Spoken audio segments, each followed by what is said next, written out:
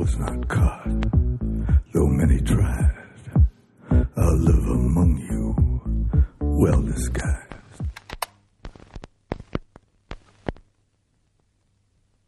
Agent Hamilton, something occurred to me. Last season, I believe we got a glimpse, although we didn't know it, of the Spaghetti Man. I'm wondering if maybe in this fourth episode we might see him again, or see our main bad guy, if you will. As for your previous point about the Spaghetti Man and this season's villain, here's hoping we get something to unify the detectives against one main thing, so maybe their personal conflicts are either resolved or cut down a bit and they can focus on the case at hand. I don't know. I'm certainly hoping that we get something like that this episode to kind of, heat things up or really kick things into high gear, because we're halfway through the season now. This is not going as well as I'd hoped. This is Special Agent Hamilton reporting into Desk Sergeant Mozolak. Good evening. I wanted to follow up on the end of last week's episode with a few things that I think really articulate why I'm so upset by this season of True Detective. Last episode, looking at the 4 classic conflicts. Last season, we had person versus society, or person versus nature, if you will, because, reach out to darkness touches you back. It's about nature. It's about human nature in that way. And I think it was fascinating that we were on our detective's side the entire time. And I really enjoyed that, being along with them on the ride. This season, it is person versus self, times 4, really. We don't get much about... we do get a lot about Casper, but we do not get enough of we are on the detective side. There is too much happening between them. The conflict between Matthew McConaughey and Woody Harrelson last season was enough to keep us glued to them, and enough to keep them glued to each other. They fell out for a few years. They got back together in 2012 to solve the case, but this season, the conflicts between the detectives are not paying off in the same way that last season's did. And I guess we could owe that to the great actors from last season and as we've talked about, subpar acting this season, but I really, really wish that this season were better in that respect. What do you think? Welcome back to the True Detective tapes. We are covering Season 2, Episode 4 of HBO's True Detective with the title, Down Will Come. Many characters came down at the end of this episode. Joining me to talk about this episode is the wonderful Sergeant Phil Mozolak. How's it going? I'm doing well. I feel like I'm punching a clock. Agreed. I feel like, the 9 to 5, in and out. Oh, God, this is not something I want to be watching right now, but we're here. We're going to be covering it. We're going to break it down. We're going to talk about why we don't like it.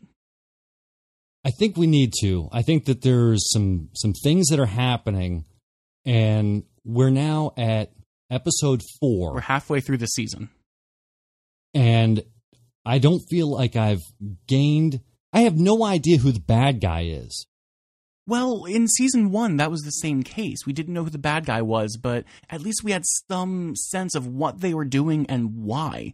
Last season, it was about a really creepy woman murderer, child molester person, but this season, it's all about something to do with money. And we get the multiple aspects. We get Frank's very high level, very money driven point of view versus the detectives down in the streets, very nitty gritty, talking to people who are blowing things up and shooting people. We get those perspectives. I don't see how both of them come together. We get a few hints at the end of this episode, but I'm honestly not on board with where this villain mastermind person is going. But what do you say we jump in with the very beginning where, first of all, after the very first shot of Volcoro and Rachel McAdams' character getting the car analyzed, we get what I think was the worst, most overacted scene of the season so far, where Vince Vaughn is the angriest about avocados I've seen, except for somebody in a Chipotle line where they have to pay extra for guacamole and they don't know it. This is the angriest I've seen Vince Vaughn about avocados.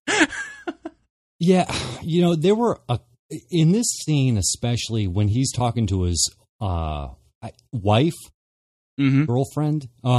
See, for that to be unclear, I think is a problem as well. But like I felt like I was watching maybe something kind of close to The Watch, where he was doing his hyper, like super animated, pissed guy, but like it just comes off funny. And I know it's not supposed to be, but like, you know, that's what he brings to the table, is that angry, funny guy. He really does, and that's a problem. First of all, True Detective is supposed to be a heavy show.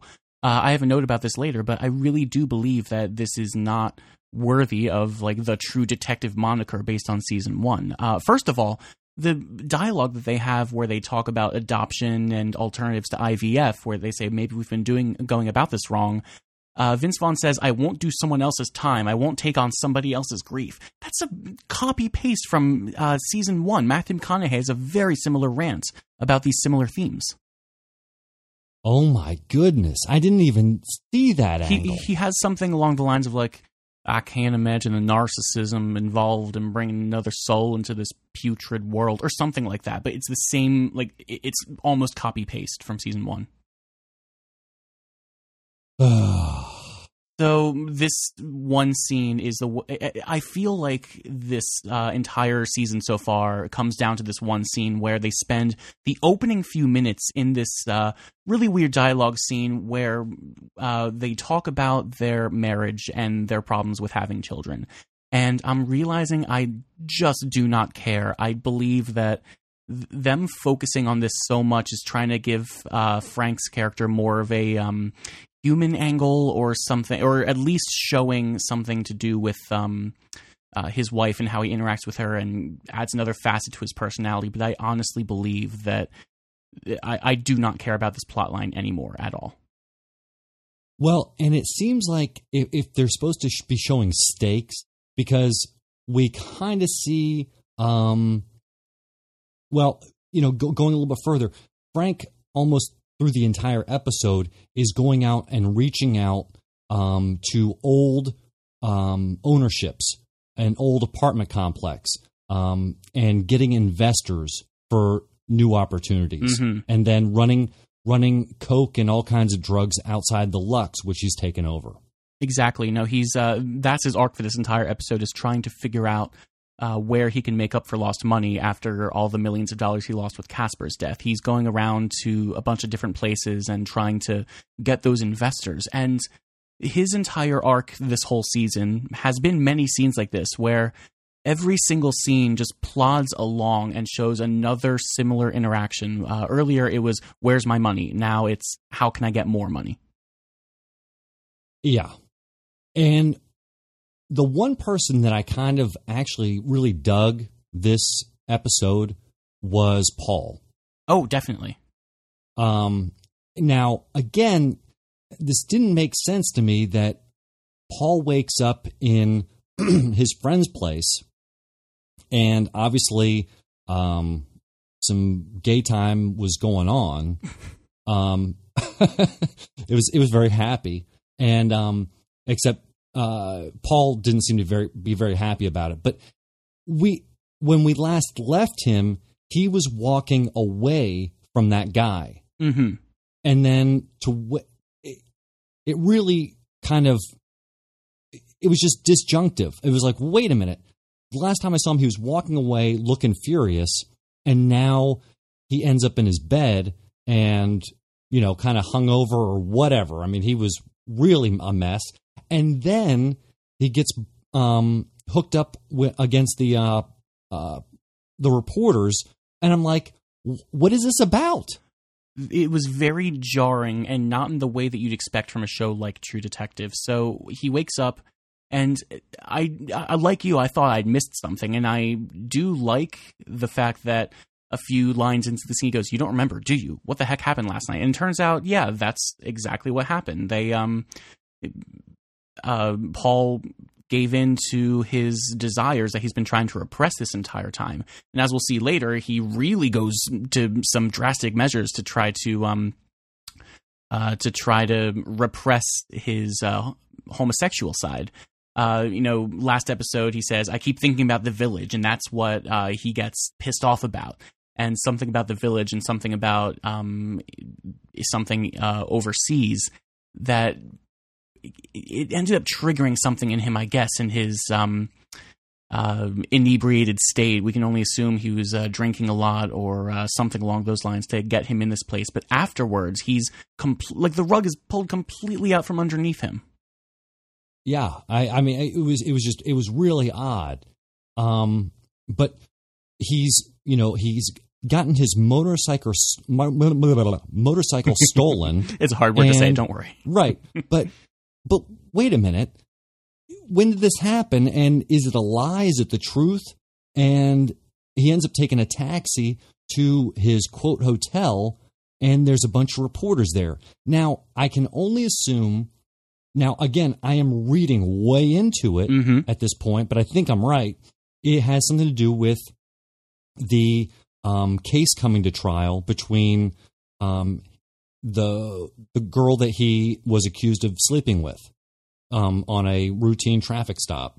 No, exactly. That's what I thought too, because why else would he have that kind of notoriety for the freaking paparazzi to come and show up and harass him like that? And we can only assume, like, we didn't know who that actress was. I guess she was some, I guess, fairly popular actress, or maybe a smaller B-list actress that they didn't really, like, enough for the paparazzi to come and harass the cop involved, but not enough for this to be like major headlines. I don't know, but I think you're right. That is why that they were all there. Yeah, and then he, banks off and eventually makes a call to Ray. Now we're going a little bit front and backwards on this one, because Ray and Annie are doing a little bit of work. Right. No, let's get to Ray's scene later with Paul later, and then let's talk about Ray's work with the other detectives. Now they're trying to figure out the consequences of the car. We see them in the shop where they're looking for prints, I guess, getting things analyzed, because the car's in surprisingly good condition for being blown up like that. Yeah. I was a little surprised looking at it. I didn't think the car would be anything that they'd be able to look at after the fire last episode, but it turns out, hey, you can bring it into the shop and it'll just be a little bit charred. It still had a roof, right? That was a little ridiculous.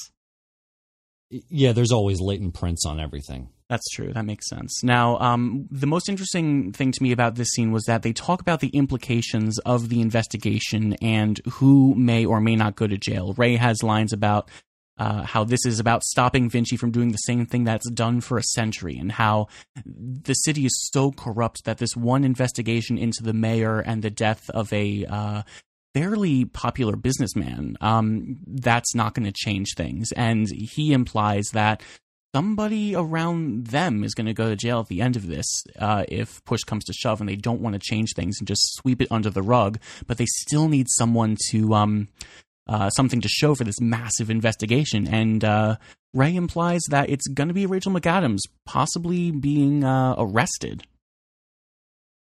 Yeah, like the state is going to shake down, and eventually someone inside of this is going to be, pushed as the scapegoat. Mm-hmm.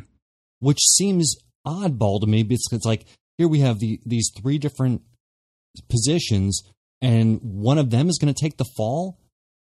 But again, who's controlling all the bells and whistles? Is it the mayor of Vinci? It seems like he's got some sort of background that they stumble upon.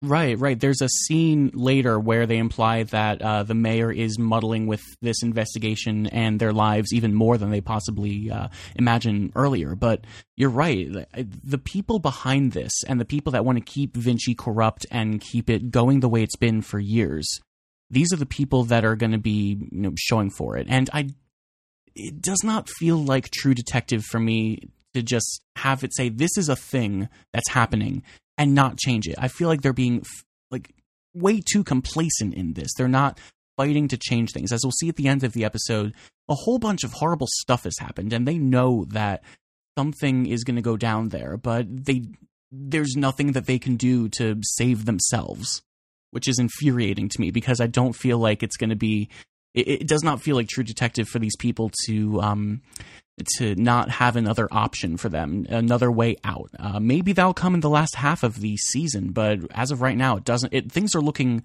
very grim for everyone involved. Yeah, and Ray and Annie are on a stakeout in front of the mayor's place, and they actually end up talking to the mayor's daughter, the one who shut the door on him before. I'm so glad she finally has something to do. Like, I'm glad I was able to recognize her too, because she was on screen for 30 seconds at the end of in the middle of last episode. Yeah, it was like, oh, I'd even call it 4. and then we find out that, you know, her mom had some sort of really rough schizophrenia, and a doctor who was not very good, by the name of Pidler. Yeah, Pidler. There was something there that was like, this Pidler person ended up in the same circle as Rachel McAdams' father and the Rick Springfield doctor they talked to a few episodes back. Yeah, and Chisani, he is the mayor. And in fact, Annie's father says the Chisani Lodge. Like, you know, it's kind of like this, like, offshoot. And I'm just like, what? I mean, were we the Zemzems now? I couldn't get this. And I don't mean to poke fun of it. I just can't figure how this is all going to play out in 4 more episodes. I think that's the frustrating part. I mean, we talked about this a lot, how things were moving really fast in the first few episodes, and we just had to keep checking in with each characters and have them trudge along their storyline. A lot of stuff happened, but we've seen the show move fast enough to get to this point in 4 episodes, at least in terms of the characters. It's the worst midpoint between moving too fast with these characters and their developments and not feeling like they've come far enough. Season 1 was so economical in the way that it moved the characters along with various points of their lives. It took place over the course of, 20 years, 15 years, something ridiculous like that. And it still felt like things moved fast enough despite being able to take their time to show really great small moments. And they're not doing that at all with Season 2. There was one particular moment, and I believe it's when we have our guitar girl and Ray and Frank, but I don't want to get there yet, because there's somebody I want to bring up and that I've been eyeballing, and something has really changed. You know, Paul has a partner, that, you know, oafish old detective, that's been... And we didn't even bring this up last episode, and it only came, and it just started. I started watching him. I mean, the guy's just, I mean, he exudes, I'm dirty. And he took pictures of Paul when he was walking away from, you know, the guy at the Lux. Really? He was in the bushes. He was in the bushes.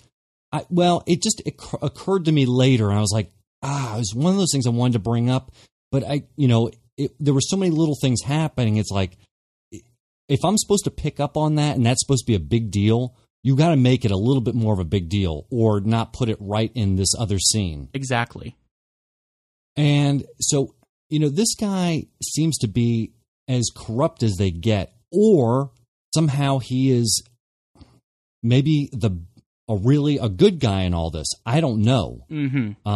But he's gonna get a canoe shot a little later on in the episode. Yeah, definitely.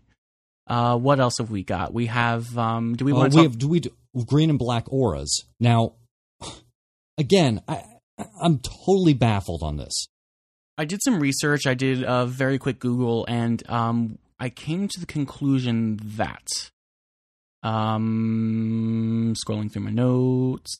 I swear we're in like an augmented reality game. Yeah, exactly. Where I have to do all the work. That's exactly what I talked about in the tape I just sent you. The way that they make us do all of the work, and it's.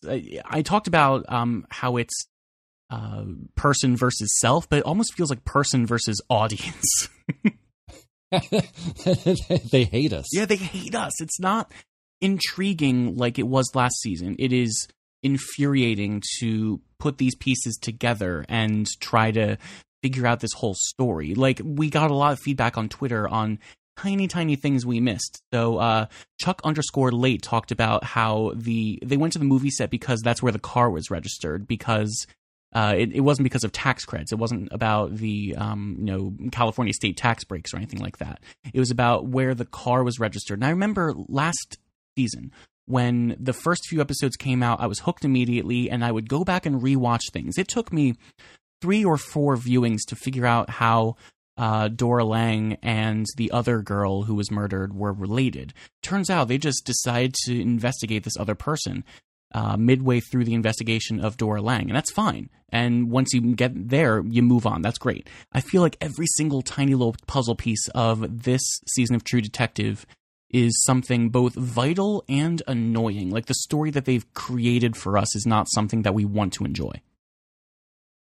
Yeah, it's tough, and I hate to just beat it to death, but it's left me feeling extremely empty. Mm-hmm.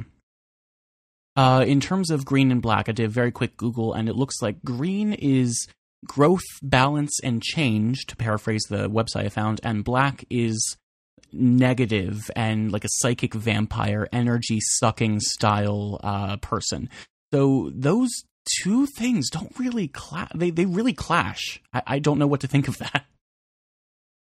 Yeah, and apparently Ani's father can see that it's beyond big. Mm-hmm. It's huge, in fact. Well, it's not the size of your aura, it's how you use it, and it doesn't look like he's using it very well. Well, he is off the sauce. That's true. We'll get to that a little bit later, but I do think that, hey, if his aura is green and he's going to grow and change a little bit, then maybe curbing his alcoholism is a step in that direction. He also visits his kid for a little bit to try to instill in him like a little seed of appreciation that hopefully over time will grow. He gives him the kid's grandfather, so Ray's father's police badge. And that's a little tiny seed of some kind of respect and appreciation that's going to grow over time, hopefully, at least in Ray's eyes. You're right. It's I don't know what to make of his arc, but I'm hoping that at least we can start to see some change that goes in line with the green aura that we see. Yeah. And Ani and Sis get together. Yeah, so what did you think of this scene? Okay, well, it would seem to me that what we saw her doing when she was looking at the internet and looking at different porn sites or strip sites or whatever it was, mm-hmm. webcam sites, is that I guess she was looking into, these quote-unquote companies or the LLCs or whatever they are. Yeah. And so she kind of gives her a word of warning, then talks about, mom and how we remember mom. Yeah, they talk about how the moments that you don't really remember, they remember you. They stare back at you. And I thought that was a really cool True Detective-esque line. It almost feels hard-boiled, but at least has something to say. And that was what True Detective Season 1 did best. They have a lot of really great little moments that are like, oh wow, that's profound. It's one single murder, but it really is profoundly important in the way that these detectives approach it. And this was the first time this season I've really felt that, when they say something like, you don't remember these memories, but they remember you and they stare back at you. I thought that was a really good moment of okay, that's a slightly philosophical yet relatable sentiment that Season 1 did very well. Yeah, and then we find out where the knife came from. It was her mother's. Mm-hmm. No, we don't see much of her knives, but there's a scene later where I was like, use a knife, and she takes out her knife. I'm like, okay, that makes sense. We can kind of start to read these characters, which is cool. Yeah, we don't want to blow it, because what we're creeping up on mm-hmm. is very exciting, but we don't. If we say it now, then we're just going to go downhill. Right. There's a few more things I want to talk about in this scene with her sister, where first of all, the very first shot, that's a long extended close up of a creepy doll. I thought that worked really well. The way that the True Detective can really pull the rug out from underneath you and subvert your excitement and your expectations for a show of this caliber by having creepy, weird images. And they've been doing that all along. In season 1, it was all really great aerial shots of the bayou. And then this season, it's all really weird, cold, industrial shots of Vinci and all the factories that surround it. In this instance, there's a really great close-up of a creepy doll with big black eyes and a weird face. And it turns out that's something that her mother really took pride in, her woodwork. Really quick shout out. It reminded me of the aesthetics of this really brilliantly creepy iOS game called Year Walk. It reminded me a lot of the weird creepiness of that quick little game in one single shot. So kudos to True Detective for doing something visual and impactful. But again, the script is not there. Yeah. Well, and what's interesting is to shoot in that way is to go, and going close up rather than this establishing shot. Because we had no idea where we were. Mm-hmm. No, I didn't even know who she was talking to for a while. Then we see her like, oh, great, there we go. But it was a little tough to figure out at first. I was like, well, where's your purple hair? There's, it's just like those little things. It's like you can't show her to me episode 1. And then now the next time I see her is episode 4. It makes it a little bit tough. Yeah, her purple hair is right next to Detective Boyfriend's mustache. It's one of those things where you try to figure out who these people are. And again, the show is making us do work that we don't want to do. That's the difference between season 1 and season 2. The biggest one in my eyes is that season 1, people were really willing to delve into the weird literature and figure out what the Yellow King of Carcosa meant. And here it's a microcosm of this. It's a hair color, but we get a lot more of these moments where we have to piece together things that we shouldn't have to piece together. I agree. What else? We have... We go and look for soil samples in Fresno. This was a good moment for me. So they follow these soil samples because they had analyses of them in Casper's house, if I'm remembering correctly. No, it was when... at Mayor Chisani's house. Oh, okay. I knew it was one of their houses. But they go to this place where they end up finding out these big lots of contaminated soil that can't be used for farming because of lead or mercury or things like that. But what's really great for me is that that was the opening shot of this season, was the really big long close-up of a whole bunch of these soil markers with chicken scratch written on them. I thought it was really great to finally get that circle closed. What did you think of that? What was curious to me is when they were looking at the map and they're looking at those 3 areas. Mm-hmm. And I'm thinking, does this have something to do with that railroad? Or, is it like they're condemning property in some way to, go ahead and get it cheap? I don't know. And we know that Frank was involved in land. Is this the same land? They mention when Frank is trying to sell his wife's ex-boyfriend on the bar. He mentions something about owning land, too, and I think this is that land. I think this is some weird package deal he's trying to throw in there, because the scenes are back-to-back. So the way that they show these bits of land that's somehow related to Casper and Frank, it's probably related to Frank in that he owns it for something corrupt to do with this train line he's trying to build. Sounds like it. Yeah, exactly. No, I really like finally having the opening shot of this season have some meaning for us, because the opening shot of season 1 was something that led right into the meat of the show, was that there was a sugarcane burning and that's where they find the girl. We didn't have to think about that much. It was just a thing that was there, and then boom, it's resolved. Here, at least, we have something that's like, okay, we get the payoff 4 episodes in. Who knows? I'm not sure. I do think that when Colin Farrell pulls up and he gets out and says, where is this? What are we? He says, oh, this is where the bodies are buried. Like, oh, jump into conclusions, I see. Right. That's how you are. And then the EPA comes out behind you. Mm-hmm. Now, they pull up a map and look at a few other ones. The other ones that they were circled, were they at one of those 3 areas? And they were just like, okay, these are the other areas that are also contaminated? Or were they all owned by Frank at one point? What was the story there? I know when he was circling them, he was showing like this one was cadmium, this one was mercury, and this one was arsenic. I can't remember exactly what it was. Yeah. But it was just, I would love to say, okay, if I could overlay another map, my True Detective, detective kit that has all the maps, maybe if I took a screenshot of that, then I can overlap it with something that Frank has. But again, it was one of those things I don't know where I am. And now we're talking about Fresno. Yeah, exactly.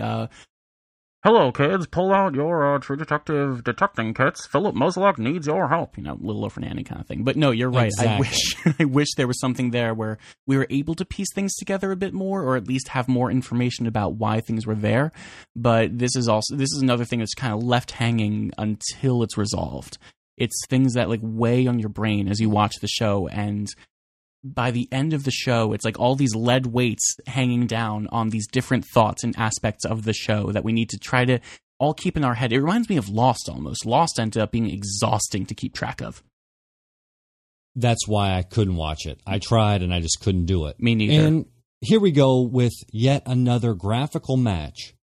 When, you brought up Frank trying to sell another investor, one of his wife's friends, who apparently they had some sort of thing. But again, we see the eyes, and immediately, kind of comically, in some ways, Frank, covers the coffee up with these stains that are on the table. Yeah, that was a cool visual moment. But ultimately, should I care? I don't know. I mean, nothing. I don't feel like I have any thread that I can pull on and I can get ahead of this, where I can be like, see, I told you this was going to happen.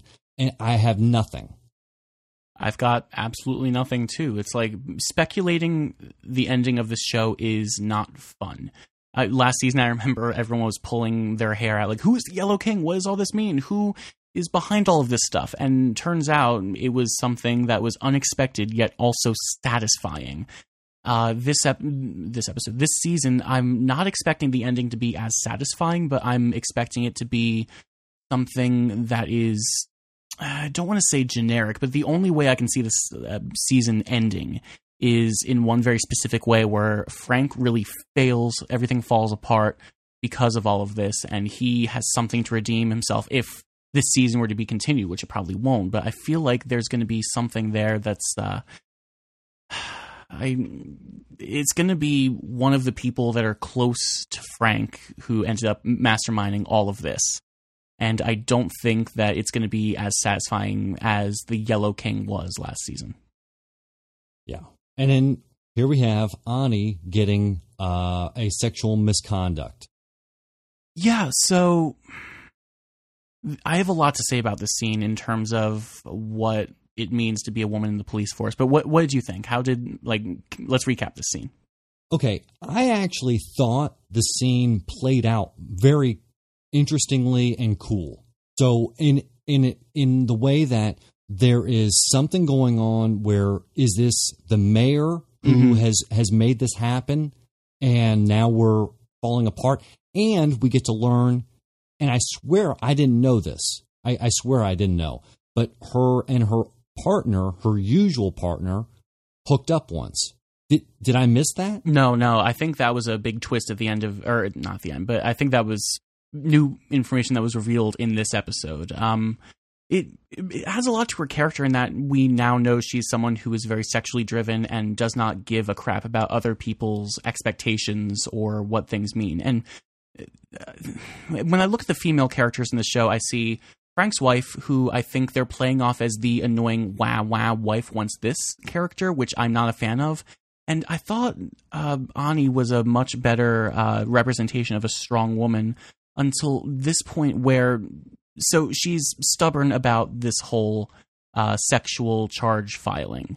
And she does bring up a good point about the double standard where she points outside and says, they're all probably cheering for Steve Mercer, right? Detective boyfriend.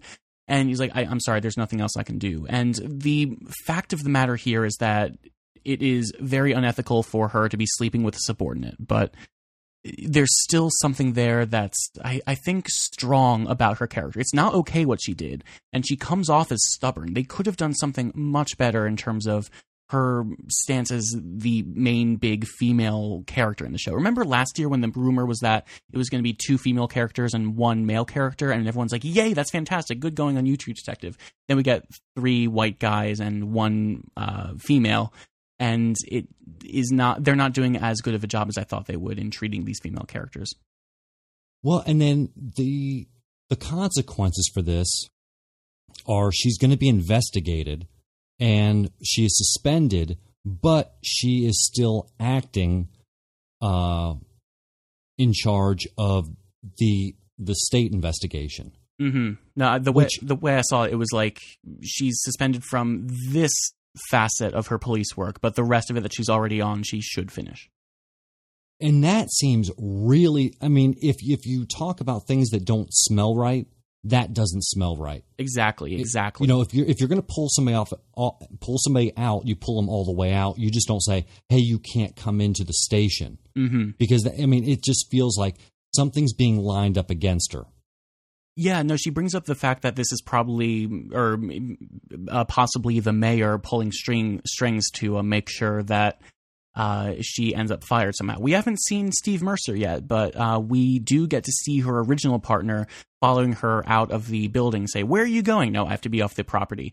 And they're really bitter after this one time that they hooked up, and she leaves. She's upset because she suspects that he probably submitted the filing, but he says, "No, I didn't do that." He confirms that, or at least lies and says that he didn't do it. But he's upset that, "Why are you leaving? Why are you angry at me? I've been such a friend to you." And she says, "Friends like these." And I was like, okay, that's like, you're bitter, you're angry, that's cool, but I feel like the circumstances surrounding this are so bizarre. Yeah. And then, all right, so she races off, and then cut to Paul and his jabroni partner at a pawn shop with a watch. Mm-hmm. This confused me. I didn't understand why they were looking for watches. Okay. I can only think that they were looking for items that were stolen from Casper's place. Mm-hmm. And now, what's interesting to me in this is that we see Paul doing his, basically, I'm looking at the watch, I'm looking at the Xerox copy. I'm looking at it. Yep, it's the same watch. It was just awkward for me. It was like, hey, it's the same watch. Mm-hmm. That didn't have to be 7 seconds. That's 1 second. Exactly. And, I hear next year sometime they're going to start mass producing watches. They're the same make and model, but that's a long way off. I'm sure it's the exact same watch. It's got to be. It's got to be. And like, do you have the tapes of that, of the guy that came in? No, it was a girl. And we kind of convolutedly find that it's this guy, Leto. Yeah, so the next scene that we get is the very True Detective scene where they're all surrounding the slide projector, where he's showing everyone who this person is, what they're doing, and why they're going to get them. They end up ending the scene with by saying that we're going to get this guy, Leto Amarita, for the murder of Casper. And they say, okay, cool. That's what they're setting their sights on right now. Right. And then cut out back over to our singing girl. Out of nowhere, this comes up, and we've got Frank and Ray at the bar. Yeah, we get, first of all, I want an EP from her by the end of this. I really want, like, every episode to have one song, and then at the end we get an 8-song EP. Might as well. Yeah. At this point. I mean, but see, and like, this is the part where I can understand having certain key moments that are, kind of throughout every episode. And it hasn't been through, it's been at 3 out of 4 of the episodes now. Mm-hmm. But this has to be, and maybe this makes more sense later once this is all over with, these scenes. But obviously, and then Frank gives a, kind of saying, hey, why don't you think about Ray coming and working for me and ditch the cops? I thought that was weird, considering a few episodes ago he said, I'll give you a promotion because you've been doing so well for me. Right. But now that was before one of his guys got killed. Exactly. Now he's looking for people who are on his side to maybe boost him back up into the position that he was before. He said, "Oh, I thought being club owner was behind me." He says, "Yeah, I thought being poor was behind me too." This is something that's really important to him. It really is. And then he says, Frank, I'm not muscle. Or I'm not your muscle. Exactly. No, he says something along the lines of, like, I can't do this, where he ends up saying no, essentially. And it's good. Like, this is what we were talking about earlier, where he is not drinking beer, he's drinking water. And this might be a moment of growth for him, where he'll get out of something corrupt and he'll start doing something more with his life. Like, in his eyes, he wants to do better, which I think is good. He's making conscious decisions to do that. And again, now we have Stan got killed, and Ray says, "Who killed Stan?" And we have, this is the one of the long pauses that I was talking about that's very interesting visually, but I don't know how to read into it quite yet. Mm-hmm. There was almost, I want to say 7 to maybe 10 seconds of them looking at each other.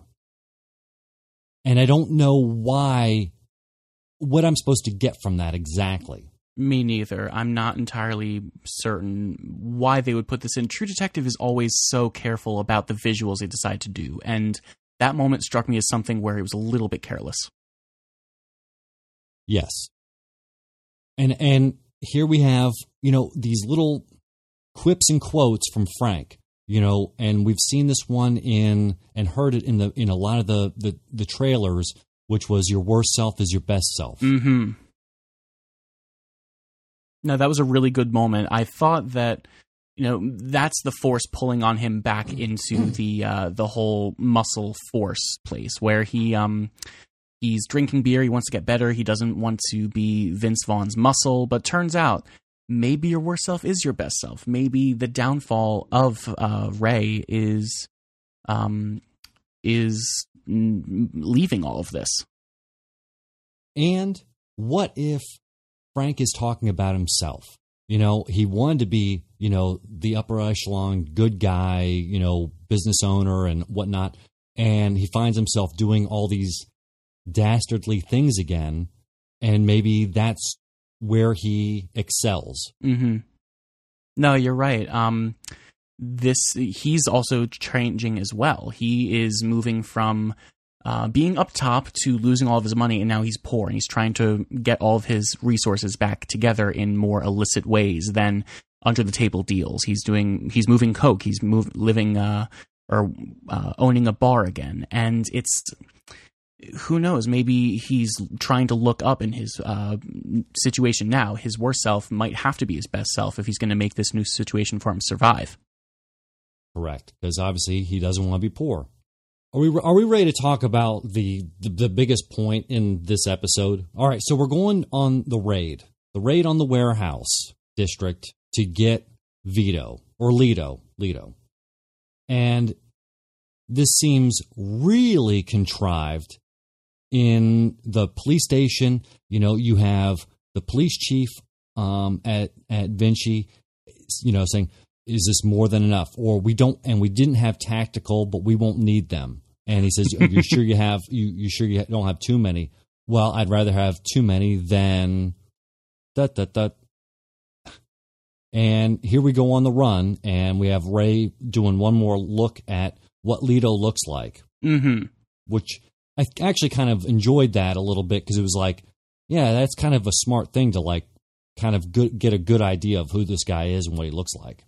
No, exactly. It's we got a few looks at him, but we end up seeing him at this big shootout. And I think the best thing about the scene in the police department before they actually go out is, you're right. They do say, "Oh man, do we need all these people?" And they say, "Yeah, I think we do." And they end up needing more people than that. And I thought that was kind of funny in hindsight, because they're not treating the case as seriously as they should. At least the higher ups aren't, as seriously as Amy is.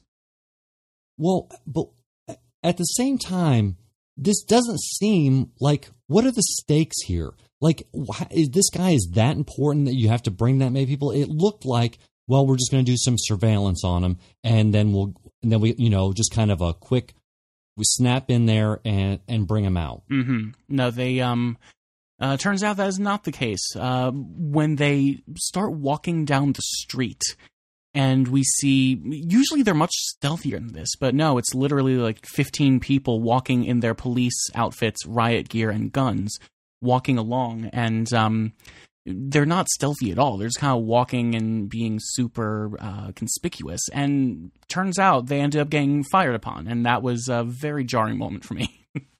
It really was. I mean, I was just like, whoa, this is kind of crazy. Like, all of a sudden, a bunch of guys just got mowed down by one guy with a machine gun. Yep. And immediately I'm saying to myself, okay, let me just kind of think here. All right, so they've been set up, or it only says set up to me, like that they were. I mean, everybody's kind of giving each other, dirty stink eyes before they leave. So I can only think it's a setup. The way I read it was that this operation, it just happens to be way bigger than they expected. Almost like how last episode is just a routine walk along door to door, try to figure out where this car came from, try to figure out who was connected to Casper, interviewing hookers, things like that. And turns out there's a big chase sequence and a car explosion.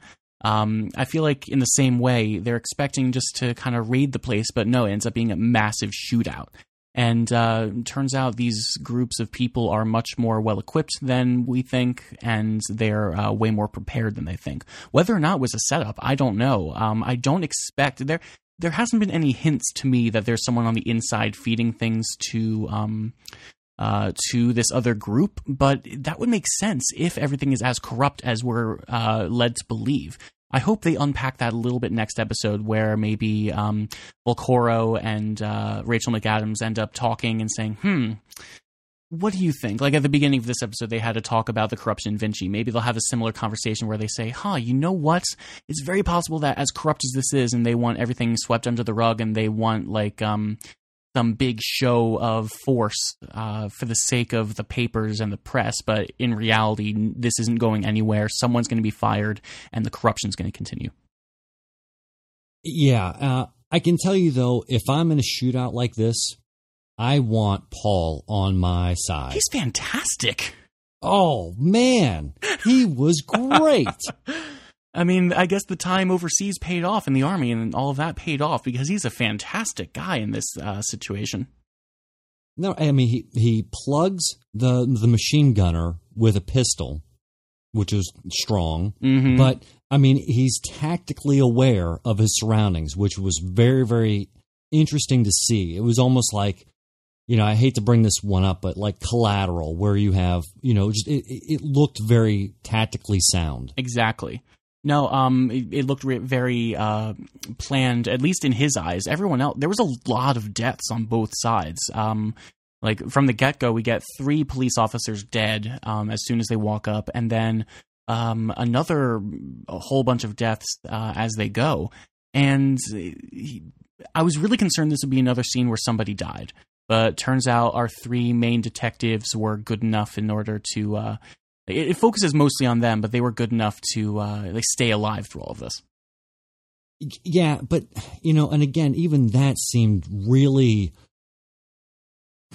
for lack of a better term, kind of superhero-ish. It's like, so you're telling me that all those other cops are just horrid, and they just, like everybody's getting clipped except for our main 3. That just seems a little odd to me, and I don't like it.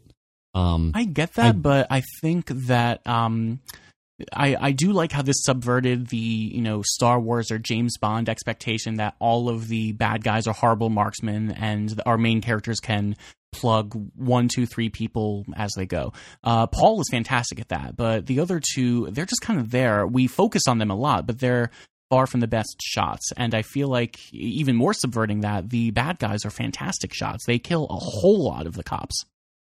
Well, and then it escalates even further where you have. Well, first of all, I do want to say you see now I did get his name. It's Paul's partner is Teague Dixon. Oh, and he basically gets debrained.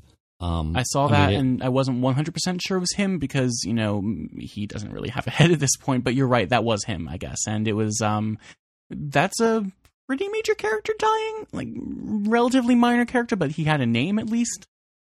But see, and this is why I can't figure out what he was doing taking pictures of Paul, and then now he's dead. Yeah, maybe someone will find those on his computer and see that there was something wrong there. That's definitely one of those Chekhov's gun moments, but I don't think that, he was a bad guy. Yeah. All right. So moving forward and getting down to the nitty-gritty, all of a sudden this thing just explodes out onto the street. Mm-hmm. And literally, there's a huge explosion. and let's just I want to just say this. That was pretty fake-a-rooney explosion. I was willing to suspend my disbelief mainly because I wasn't expecting it, but you're right. Like, I'm sure if I go back now, I'll see, not as high of a CGI budget as Game of Thrones. Right, and then all of a sudden we're throwing down, so was it a cookhouse? In the middle of this gunfire, I'm supposed to pick up on that, like it's a cookhouse? Well, who knows? I mean, at this point, it didn't look like anybody did anything to blow it up.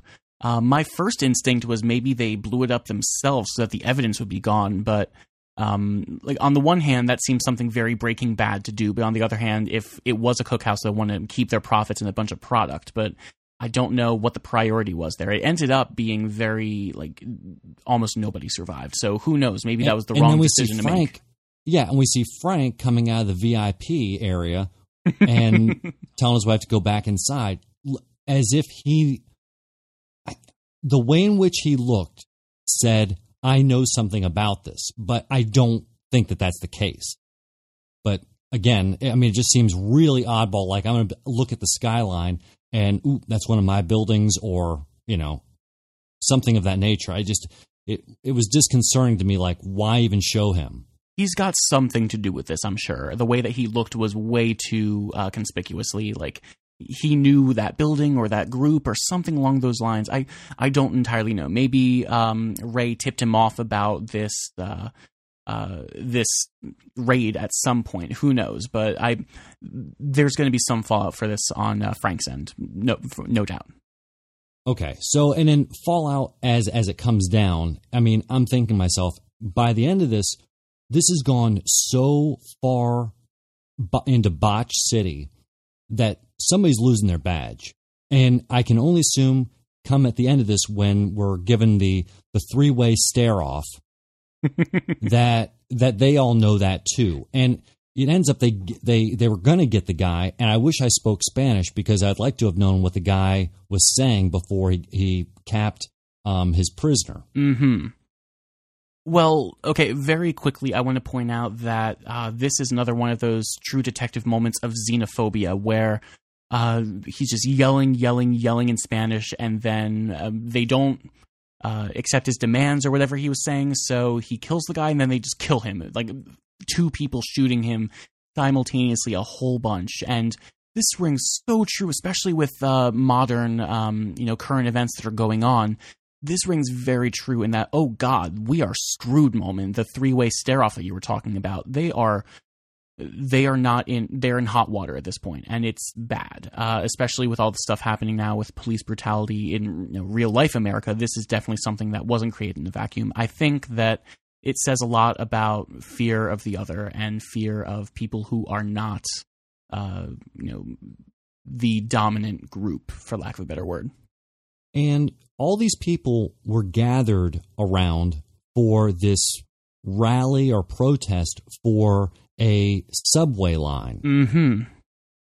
Now, they mentioned the train line. This was not Frank's train line across the entire state, right? I don't know. Is somebody trying to sandbag the subway in order to do the train line? I don't know. But, if you're going to tell me those kind of things and have a reporter like clearly saying something like that, that says to me, I'm supposed to know this, or I'm supposed to at least take this in as information for later. The news report is one of the laziest storytelling mechanics, where it's just information that needs to be out there, and suddenly we're switching from one mode of audience member to the next, and now we're an audience member of a news channel inside the world. And it takes you out of the moment so much. I do not think it works, and it did not work here. We got the information at least, but, you know, I did think it was ironic later a car crashes into a bus. And that was one of the main like set pieces of this whole shootout, was that there was they were going into buses, they were using the bus for cover. I thought that was kind of funny in a way. It was way too on the nose. Well, I guess I just wasn't expecting total like downtown Baghdad type situation when just, you know, this SUV hits a bus and all of a sudden everything is complete wasteland. Mm-hmm. I wasn't expecting that, and it was just like, I mean, this just didn't seem like, it seemed like overkill, and I don't know why this guy or why the three guys decided to like just unload on everybody. Mm-hmm. It just seemed like, and you know, maybe it's one of those situations where, hey, I don't want to get caught, so if I create enough, you know, disturbance, you know, everybody will back off. No, you're right, especially because, you know, they kill a whole bunch of civilians. There's another one of those really great visual moments where you look at this guy with a machine gun on the it came from the warehouse, and he's shooting off in the distance, and it turns out he's just plugging everyone in the bus. We don't get to see anything, but we see some red splatters of blood through the window, and we hear people screaming, and it's horrifying. It's one of those things where, why the hell are you killing all of these civilians? It made no sense. It made for a really great visual at the very end where everyone was just dead. But I think that you're right, it was overkill. The only way I can see this being justified was if Frank was in on this, and the train line that they're protesting for the sake of the bus is Frank's trans-state train line, then that might all be connected, and that these people are also trying to make a statement about the train versus the bus, but I feel like that's way too far-fetched. I'm not making the connection, and I either. think that there's a connection there, but I don't see it now. One aesthetic problem that I did have is this freeze frame at the end. How so? We haven't done well. I guess if you're going to do that, why do a freeze frame when and fade to black will do just fine, and you haven't done freeze frames for any of the other episodes? Mm-hmm. No, you're right. I mean, they're doing weird things in terms of, there's lots of dissolves between scenes, which felt very out of True Detective style. They did that a bit, but not to the extent they do it here. I honestly believe that a lot of the visual stuff they're doing is so dramatic, and the music is so dramatic that it doesn't live up to the story being told. Like, the story does not warrant such dramatic visuals and such dramatic music, like the boom, boom, boom, boom, the Hans Zimmer Dark Knight style drums and all of that kind of stuff. And I don't think it warrants it. But in this case, the weird visual moment of that freeze frame that fades to black is something that I'm not 100% on either. All right, now, knowing what I know that you have not seen, and I'm going to make a prediction about what I saw. All right. I watched the sneak peek for episode 5. And as a general rule, I just don't watch the sneak peeks. Right. And that's fine. But I will justify the freeze frame based around what I think may happen. And I really can't, I'm not sure about this at all. Mm-hmm. Ray does not have a mustache anymore, but he still has long hair. And we see Paul in his chip uniform. Mm-hmm. I think we are either going to go backwards in time or we are going to leap forward in time. I believe that this situation, we're going to pick up months, maybe even a year later, where there's been significant fallout from this event to where potentially maybe Ray is working for Frank and the team, the threesome has been split up. I would love absolutely nothing more. So the only reason I'm watching this show now is for this podcast. If they were to do that, I would be 100% hooked again. We talked about this a few episodes ago in that, like, it didn't seem like they would do the big jumps forward that they did last episode or last season because it all takes place in modern day, and moving a year forward doesn't, or like predicting the future does not seem like the big their MO for this season. But if they jump even a year ahead, hypothetically 2016, we don't need to see the next iPhone. Like, I was thinking if we were to jump forward, it would be another 15 years like last year. Turns out if you move forward a year, we get those kinds of character moments like that. That would be amazing. I would love that.